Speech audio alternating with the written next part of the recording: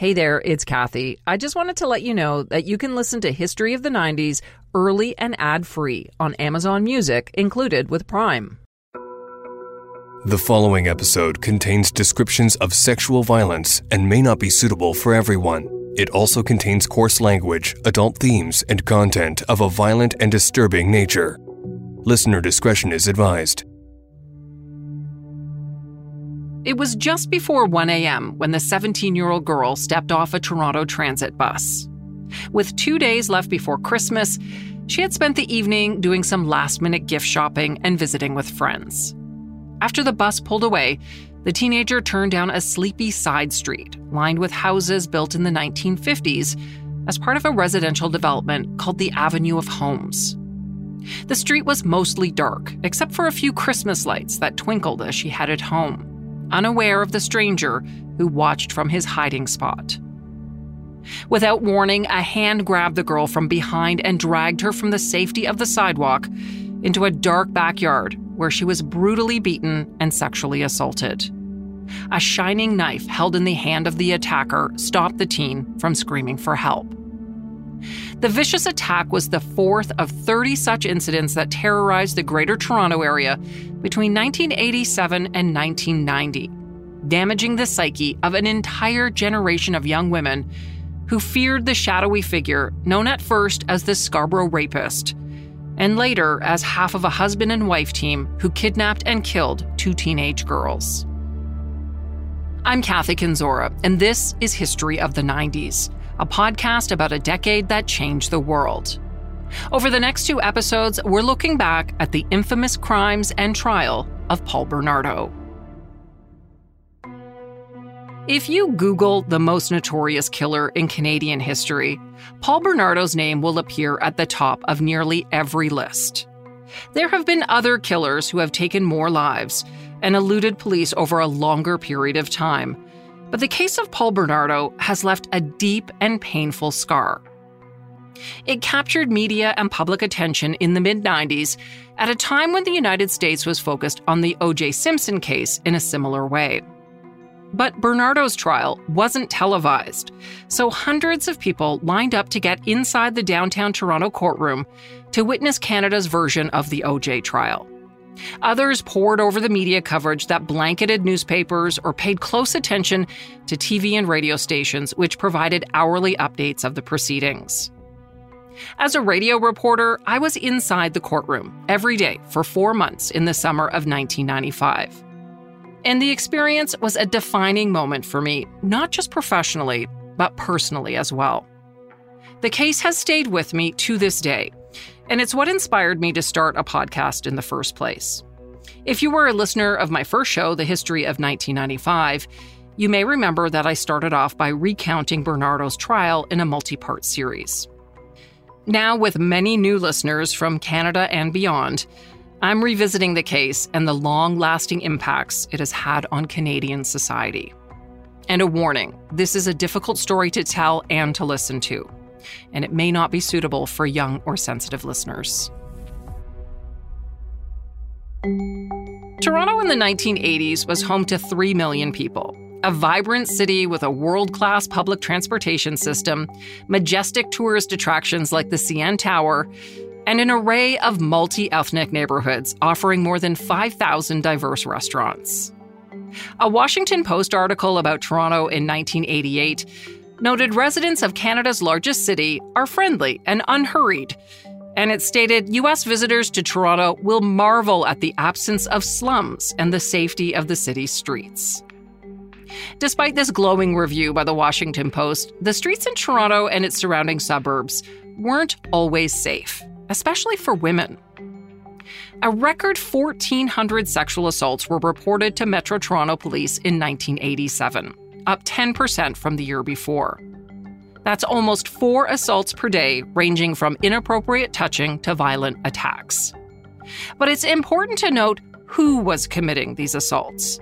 Between 1985 and 1987, 48% of sexual assaults reported to Metro Toronto Police were committed by strangers to the victim. Today, the vast majority of sexual assaults are committed by acquaintances to the victim. Just 20% are committed by strangers. During that time, there were several serial rapists terrorizing women in Toronto and surrounding communities. There was the High Park rapist, the Balcony rapist, the Highway 10 rapist, the West End rapist, the Donut Shop rapist, and of course, the Scarborough rapist, who targeted young women in the East End Toronto suburb. During this reign of terror, Metro Toronto Police didn't even have a dedicated sexual assault squad. So the onus was often put on women to protect themselves. They were told, don't walk alone at night, and if they have to venture out, plan a route carefully and be alert. The first two attacks by the Scarborough rapist occurred in May 1987, within a few blocks of each other in the quiet, older residential neighborhood of Guildwood Village. In both cases, the victims were grabbed after getting off a city bus just past midnight. The attacker was armed with a knife, and in the second assault, the young woman was dragged at knife point into a backyard and terrorized for over 20 minutes. Her screams were either not heard or ignored by neighbors. She was eventually left tied to a fence with her own belt. The third attack occurred 7 months later. Like in the previous incidents, a 15-year-old victim was grabbed after she got off a bus and was dragged between two homes and brutally assaulted. A week later, a fourth attack, where a 17-year-old was repeatedly assaulted for over an hour. Her attacker took his time, unafraid of getting caught, even though they were in someone's backyard. In all of these instances, the attacker went to great lengths to make sure his victims didn't see his face. So the young women were only able to give police the most basic of descriptions. White male, 5'8" to 5'11", with light brown curly hair and a medium build. Following the fourth attack, residents in the area began to take action, distributing 6,000 flyers inviting people to attend a community meeting. 650 people filled the auditorium of a local school beyond capacity. They called for more payphones to be installed in isolated areas and near bus stops, and they asked the Toronto Transit Commission to instruct bus drivers to drop off women closer to their homes late at night. A Guildwood Women's Action Committee was established and began safety audits in the neighborhood. It encouraged people to leave their outside lights on all night. Police once again advised women not to travel alone on foot at night in the area where the attacks had occurred. And if they must be out late, they recommended they walk in the middle of the road. When the next attack occurred in April 1988, the fifth in less than a year, police had no choice but to acknowledge that there was a serial rapist at work in the area. They called the case one of the worst they had seen and described the attacker as a brazen animal. They noted that each assault was getting more violent. He was escalating. In the latest, the 19-year-old woman suffered a broken collarbone when the attacker stomped on her arm. As I mentioned, Toronto Police didn't yet have a dedicated sexual assault squad, which outraged women's groups. They pointed out that Toronto Police had a hold-up squad and a car theft squad, but nothing to investigate the growing number of attacks on women. In response, police set up a special task force to investigate. They patrolled the quiet residential streets with the help of auxiliary officers, handing out flyers with the attacker's description. With the heat on in Scarborough, the rapists temporarily changed locations and began terrorizing another community on the opposite side of Toronto, in Mississauga, about 45 kilometers away. On May 30th, 1988, an 18-year-old woman was stalked on a main road and dragged at knife point into some bushes, where she was savagely assaulted for over 20 minutes. Somehow during the traumatic experience, she did manage to note a few more details about the serial rapist. She gave police a refined description. He was between 17 and 20 years old, slim, muscular build, with wavy blonde hair and blue eyes. A reward of $50,000 was posted by Toronto Police, and at the time it was the highest reward ever offered for a sexual assault in the city. The first time the media used the term Scarborough rapist appears to be October 1988, the day after a 21-year-old woman was grabbed from behind after getting off a bus at around 2 a.m. Again, she was dragged into some bushes and the attacker started trying to tear off her clothes.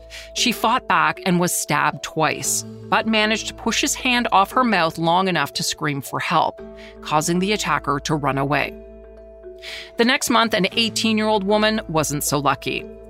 Walking home late at night from her job at a restaurant, the woman was grabbed from behind and dragged into a backyard where she was viciously beaten and sexually assaulted. Unbelievably, people inside the home were unaware that this horrible crime was taking place. After 6 assaults in Scarborough that they knew of and a 7th in Mississauga, police finally began to step up their investigation. 32 detectives were assigned to the case, and Toronto police reached out to the FBI to work up a profile on the rapist. Metropolitan Toronto Police are intensifying their hunt for the man dubbed the Scarborough Rapist. Late Wednesday night, the man attacked what appears to have become his 6th victim in this quiet neighborhood. The young woman was grabbed from behind by a man armed with a knife and sexually assaulted in the backyard of a neighborhood home. We're doing the best we can. Hopefully, something will turn up. This man is somebody's neighbor.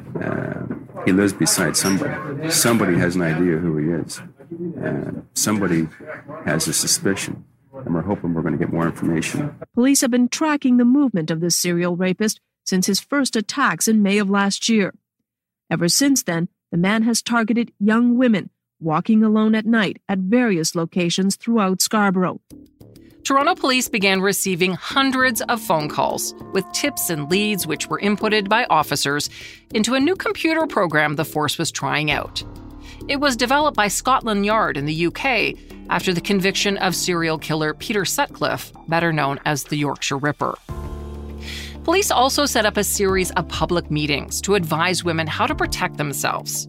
Police Constable Diane McInnes told nearly 1,000 terrified women that the most important thing was to not act like a victim. She told the crowd at 2 separate meetings to walk with confidence, with head held high, and if someone is following, turn around and demand they tell you what they're doing. McInnes said if you are attacked, use any means necessary to fight back. Scream, kick, punch, headbutt, gouge the eyes, go for the groin. Even stick a finger down your throat to make yourself vomit on your attacker. But again, all of this was putting the onus on women. Taxis were a bit of a luxury, so if you needed to get somewhere late at night and you didn't have a car, you would either have to walk or take the bus. And more, that felt like a dangerous thing to do. Community activists wanted more concrete steps taken, things like alarm buttons and better lighting in bus shelters. Finally, in April 1989, following at least one more attack and a couple of failed attempts by the Scarborough Rapist, Toronto police set up the city's first sexual assault squad. Staff Inspector Tom Wolfe was put in charge of the new squad, and he told the media that the man they were looking for was more likely to strike after a confrontation involving women in his life. Wolfe called him a retaliatory rapist, one who attacks women so he can be in control. Despite the increased police attention, the attacks continued in the summer of 1989. Approximately 1 o'clock, August 15th, a female was walking in the area of Ellesmere Road and McCowan Road. Was attacked from behind by a male, taken from the sidewalk to the side of a building, residence, and viciously sexually assaulted. The investigators believe it is the same man that's been responsible for at least 6 other attacks in the Scarborough area over the last 2 years. In December 1989, 2 years after the first attack, Toronto police and city councillors launched a poster campaign warning women about the Scarborough Rapist and appealing for help to find him. Posters and signs were plastered all around the city on garbage trucks and buses. In the midst of all of this, he struck again. This time, a 19-year-old woman was grabbed after getting out of her car in an underground garage at around 3 a.m. on December 23, 1989. She was dragged to a stairwell and violated. Then, an 11th assault 5 months later in May 1990. Only this time, the attacker made a mistake.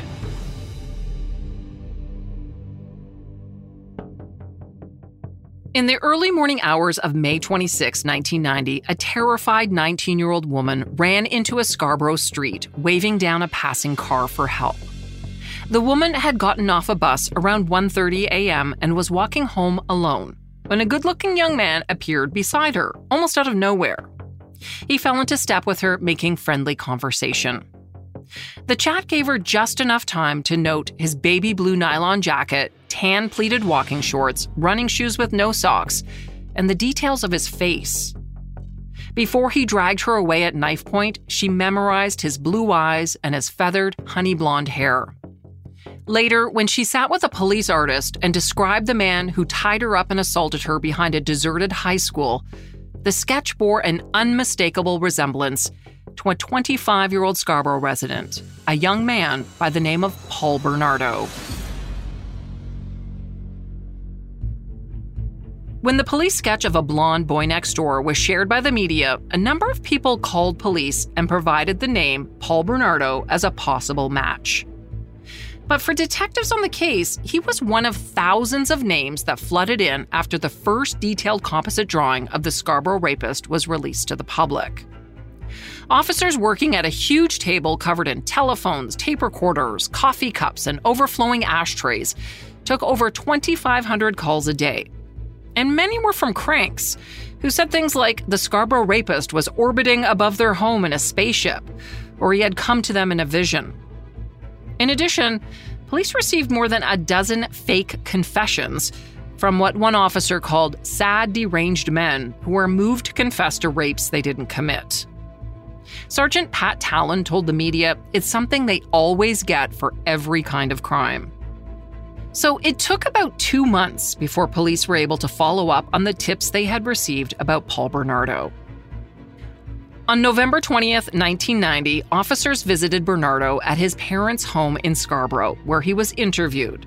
He was asked to provide a DNA sample and fully cooperated, providing blood, saliva, and hair samples.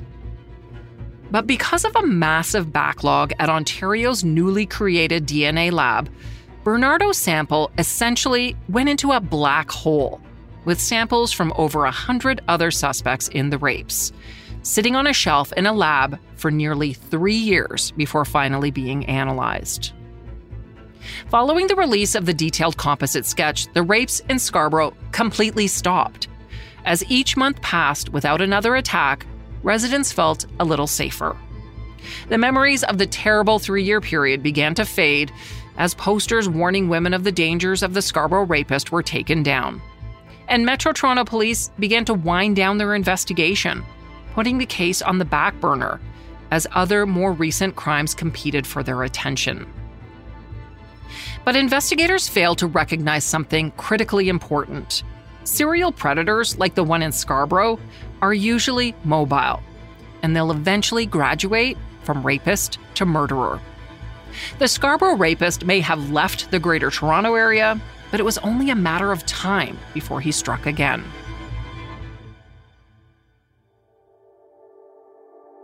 On June 14, 1991, hundreds of people attended visitation services for a 15-year-old boy described as thoughtful, funny, and good-looking at a funeral home in Burlington, Ontario, a city about 60 kilometers west of Toronto. A stream of shocked friends and schoolmates paid their respects to Chris Evans, who was among 4 teens killed earlier in the week following a fiery car crash on a rural road on the outskirts of Burlington. One of those attending the service that night was 14-year-old grade 9 student Leslie Mahaffey, who came to the funeral home with her mom. Leslie, a pretty teen with long blonde hair and braces, was known to her many friends as fun and friendly. She loved animals and dreamed of being a marine biologist. Leslie knew Chris from school, and like other teens attending that night, was struggling to process the shocking loss of her friend and the other boys who died in the crash. Following the service, Mrs. Mahaffey headed home, and Leslie gathered with some friends at a spot that local kids called The Rock, a place to go when they skip school or just hang out. It was a warm Friday night, and as the sun went down, 50 to 100 kids gathered for what became an impromptu memorial. There was a bit of beer drinking, lots of hugging, and a few tears. Leslie, still in her clothes from the visitation service, a white silk blouse and light brown shorts, circulated in the crowd, doing her best to cheer people up, offering hugs and kind words to anyone she noticed looking sad. including 15-year-old Martin McSweeney, best friend of Chris Evans. The gathering broke up around 12:30 a.m. McSweeney and Leslie began walking home together. Leslie was already well past her 11 p.m. curfew, but the pair took their time. McSweeney confided in Leslie that he was extremely nervous about Chris Evans' funeral the next day, where he would serve as a pallbearer. As McSweeney and Leslie passed a ravine, they decided to stop, sitting on the side of a hill, sharing a cigarette and talking, Leslie doing her best to reassure her friend. When they finally made it to Leslie's house on a quiet residential court, the lights were out, and when they went around to the side door, it was locked. The two returned to the front of the house. Leslie told McSweeney not to worry. She would figure something out and convinced him to head home. Before leaving, he made plans to pick up Leslie later that day for the funeral. As he walked away, McSweeney looked back and saw Leslie standing on her driveway in front of the garage. It was 1:50 a.m. As I said, Leslie was way past curfew. She was hoping to slip in the side door unnoticed, but the door was locked. So after McSweeney left, she walked to a nearby convenience store that had a phone booth and called her best friend Amanda. In an anxious-sounding voice, Leslie explained she had missed curfew and was locked out. She didn't want to ring the doorbell and wake up her parents, so she asked if maybe she could come and sleep over at Amanda's house. Amanda hesitated. She knew her mom would never go for it, and she told Leslie it was probably not a good idea. The two friends stayed on the phone for about a half hour, and in the end, Leslie decided to head back home. Little did she know that a predator happened to be cruising around the neighborhood that night looking for a victim. He found Leslie standing outside her house alone in the dark. Leslie Mahaffey, firstborn beautiful baby to Dan and Debbie, big sister to Ryan, best friend to Amanda, was taken that night to a little house 60 kilometers away where she was viciously beaten and sexually assaulted for 24 hours before her young life was extinguished. Initially, there was little mention of her disappearance. Police told the media that Leslie might have run away. They said she had run away several times before and that she had probably done so again after being despondent over the death of Chris Evans and the other teens in the fiery car crash. But as each day passed, Leslie's family and friends grew more and more frantic. Then 14 days later, on June 29, 1991, 65 kilometers from Leslie's home, a man by the name of Bill Greckle was putting a canoe into Lake Gibson in Thorold, Ontario, when he spotted something in the shallow water close to the murky shoreline. He thought it looked like a patio slab on top of something and went over to investigate. When he moved the top slab of concrete, Greckle made a gruesome discovery. He couldn't believe his eyes and called over two nearby fishermen. Together, the three men found several other concrete blocks. Each had disintegrated in places, allowing the men to see what was inside. Like the first block Greckle uncovered, they all contained human remains. 10 days later, police announced that tests confirmed the remains belonged to 14-year-old Leslie Erin Mahaffey. Leslie Mahaffey's coffin was carried into the Knox Presbyterian Church in Burlington, the same church where she was baptized 14 years ago. Hundreds of family members, friends, and schoolmates gathered for Leslie's funeral. They came to comfort each other and to remember. She was very well liked in our school, had lots of friends. She was into love and peace. There is little comfort for Leslie's parents and 7-year-old brother Ryan. The murder has brought shock and fear to the community. Many teens say their parents are nervous. They won't let me walk anywhere again because they won't let me walk around or do anything unless they drive me somewhere. So I guess it's for the better, though. The anxiety will continue until Leslie's killer is caught. Sue Scambatti, Global News, Burlington. Just over 10 months later, on April 16, 1992, Donna French received a call at work around 3:40 p.m. from her husband, Doug, who said their 15-year-old daughter, Kristen, had not come home from school. The pretty honor student with long dark hair had lots of friends and had a busy schedule with lots of extracurriculars. But when Mrs. French dropped off Kristen that morning at Holy Cross Secondary School in St. Catharines, Ontario, she had not mentioned any plans. At 4:50, when there was still no sign of Kristen, Mrs. French knew that something was wrong. She called her daughter's friends, her school, her rowing club. No one had seen her. At 5:50 p.m., Mrs. French called the police.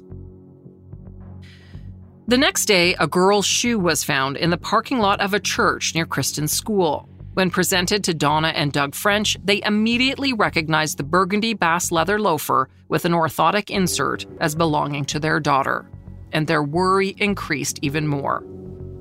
Police roped off the church parking lot, where they also found a piece of a paper map and a hairbrush. Then a woman who had seen the story on the news came forward to say she had witnessed an odd scene when driving by the church parking lot the day before.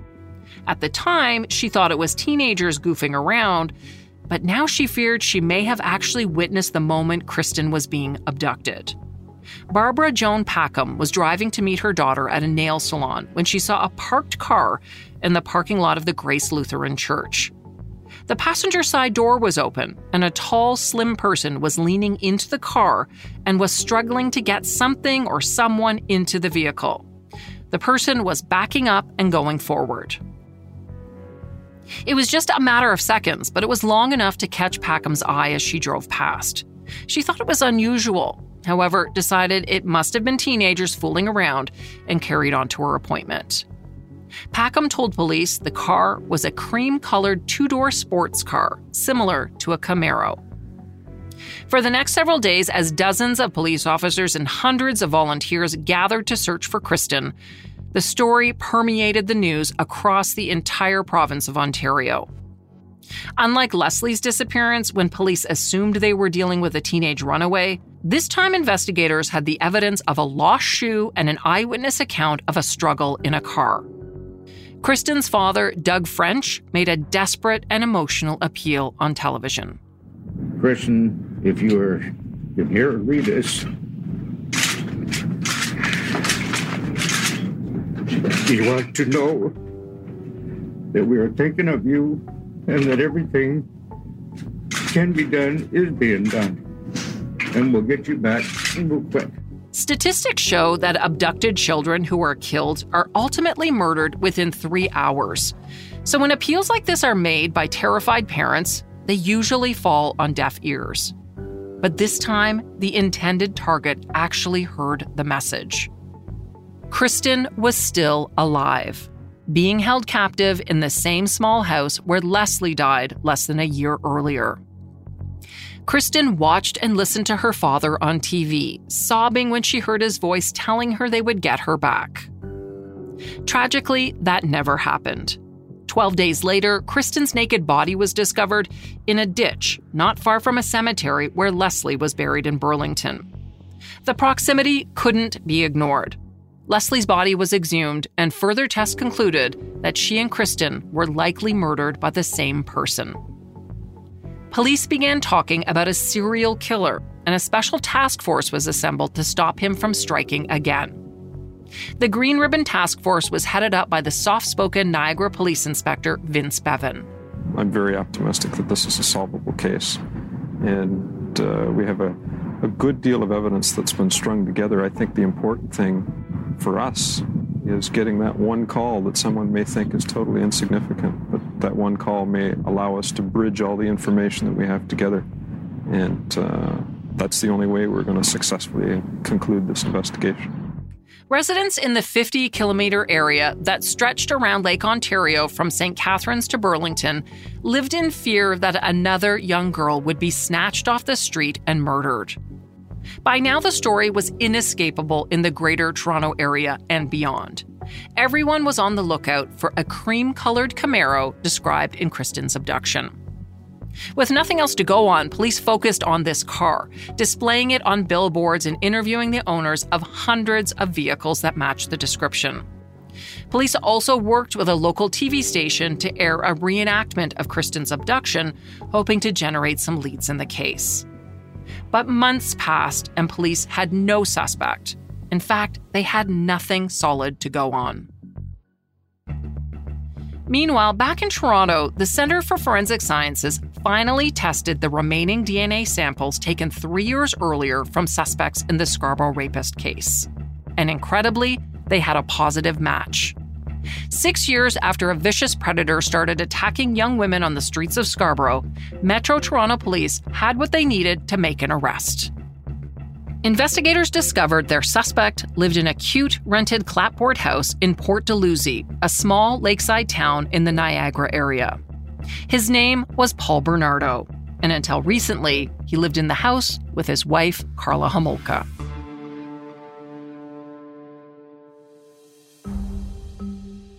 Following the DNA revelation, Toronto police began preparing to arrest Paul Bernardo in connection with the Scarborough rapist case. Investigators wanted to make sure they had all their ducks in a row before arresting Bernardo so that when charges were laid, they wouldn't be jeopardized by any missteps. Making sure that every T was crossed and every I dotted was critical. Preparing search warrants and planning the arrest and post-arrest interview strategy takes a bit of time, and police didn't want to give Bernardo the chance to commit any further crimes, so they put him under surveillance, tapping his phone and tracking his every move. During that time, teams of officers assigned to keep Bernardo under 24-hour surveillance observed him cruising around at night in his car, stalking young women who were waiting for buses or walking alone. Early one morning, police were almost forced to blow their cover when Bernardo brought home a young woman. Worried that the woman would become Bernardo's next victim, they began to prepare an emergency arrest, but called it off when she safely left the home a short time later. Toronto police were slow to inform Niagara police about what they were doing, but meetings were eventually held to tell them that plans were being developed to arrest a suspected violent rapist who was living in their community. Immediately, Niagara police wondered if the Scarborough rape suspect could also be a suspect in the killings of Leslie Mahaffey and Kristen French. What followed was a power struggle between the two forces, with both sides wanting to take charge. But Toronto police were in a better position. They had solid DNA evidence that Bernardo was the Scarborough rapist. Niagara police and the Green Ribbon Task Force only suspected Bernardo might be the killer of Leslie Mahaffey and Kristen French. They had no evidence, nothing to prove this theory. But that was about to change.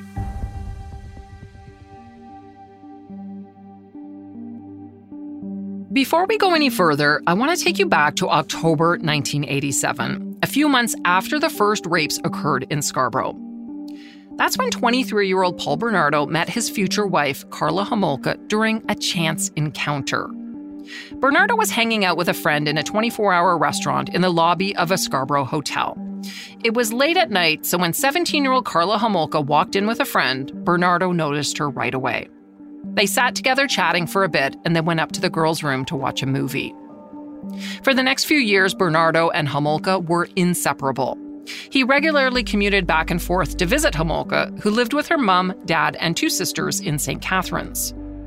Eventually, the couple got engaged, and in 1990, Paul Bernardo left Scarborough and moved in with the Homolka family in St. Catharines. You'll remember, that's when the rapes in Scarborough stopped.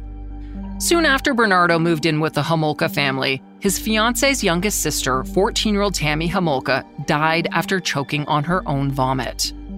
Despite many unanswered questions at the time of her death, the coroner concluded that the incident was brought on by an asthma attack and ruled the death accidental.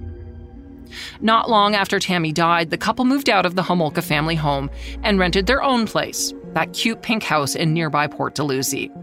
They got a dog and, by all appearances, settled into their new lives, the epitome of domestic bliss. Bernardo, who had gone to the University of Toronto, had worked as an accountant for a short time at Price Waterhouse. And before moving to St. Catharines, he quit his job and began collecting unemployment insurance, and he also smuggled cigarettes across the Canada-US border to earn extra money.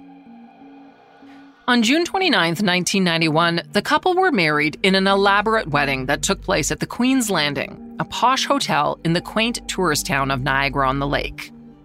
The newly married couple toasted champagne and rode through the small town in a horse-drawn carriage, just as Leslie Mahaffey's body parts were being discovered in Lake Gibson 30 minutes away. 10 months later, Kristen French's body would be found in Burlington, Ontario. The fairy tale-looking marriage didn't last. Homolka fled from her husband in January 1993 following a vicious assault. Bernardo beat Homolka's head, thighs, back, and shoulders with a heavy-duty flashlight. The impact of the beating on her head was so severe that it caused black and blue bruises to appear on her face, and her eyes were nearly swollen shut. A few days later, when Homolka returned to work, her face and neck were still bruised, and she had 2 massive black eyes, so she told everyone the injuries were caused by a car accident. Unbeknownst to Homolka, another employee at the vet clinic where she worked called her mom anonymously to say her daughter was in trouble and needed help. The next day, Mrs. Homolka paid a surprise visit to the vet clinic and was shocked to see her daughter's battered and bruised face. That night, Karla Homolka packed her things and left her husband. She moved in with an aunt and uncle in Brampton, Ontario. As this was happening, police identified Bernardo as a match in the Scarborough serial rapist case and as a possible suspect in the deaths of Leslie and Kristen. And they wanted to talk to his wife to see if she had any information. So police went to visit her in Brampton. As soon as Homolka saw them, she knew it was only a matter of time before investigators would put the pieces together. She hired a prominent criminal defense lawyer, George Walker, and together they began working on a plan. In the meantime, Toronto police still had Bernardo under surveillance, and the debate was continuing between Toronto and the Green Ribbon Task Force about who should get to arrest him, whose case should take precedence, and how things should proceed. In the midst of all of this, a media leak put everything in jeopardy. Several Toronto reporters got wind of an imminent arrest, including the name of the suspect, and police learned that one media organization intended to release the name. On February 17, 1993, investigators decided it was time to act. Police have 28-year-old Paul Bernardo in custody. They arrested him late yesterday at this house in St. Catharines that he rented with his wife. And police say there will be more charges laid. We are involved in an ongoing investigation.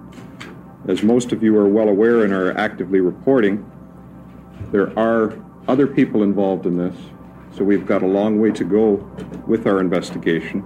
Global News spoke with Leslie Mahaffey's father just moments after he learned of the arrest. I feel a great sense of relief, but until we really know more about what's going on, I can't really say anything at this point. I don't really want to say anything at this time. Police are refusing to release other details of their investigation. They plan to search the house thoroughly for more evidence. Robin Smythe, Global News, Toronto. Bernardo was charged in connection with the Scarborough rapist case, and the media reported that he was also a suspect in the murder of Leslie Mahaffey and Kristen French, but no charges related to the murders had yet been laid. News of the arrest was met with relief and shock. The first picture that appeared in the media was Bernardo's 1982 high school graduation picture. He had dark blonde feathered hair parted in the middle with a slightly stunned look on his face. Police described him as a well-dressed, well-groomed boy-next-door type who worked as a self-employed accountant. The description was not what one would expect when talking about a serial rapist and murderer who had terrorized a large swath of southern Ontario for the better part of 6 years. The news was shocking, to say the least. Photos taken outside Bernardo's Port Dalhousie house showed a gold Nissan 240 SX in the driveway, not a cream-colored Camaro. All this time, police had been searching for the wrong car.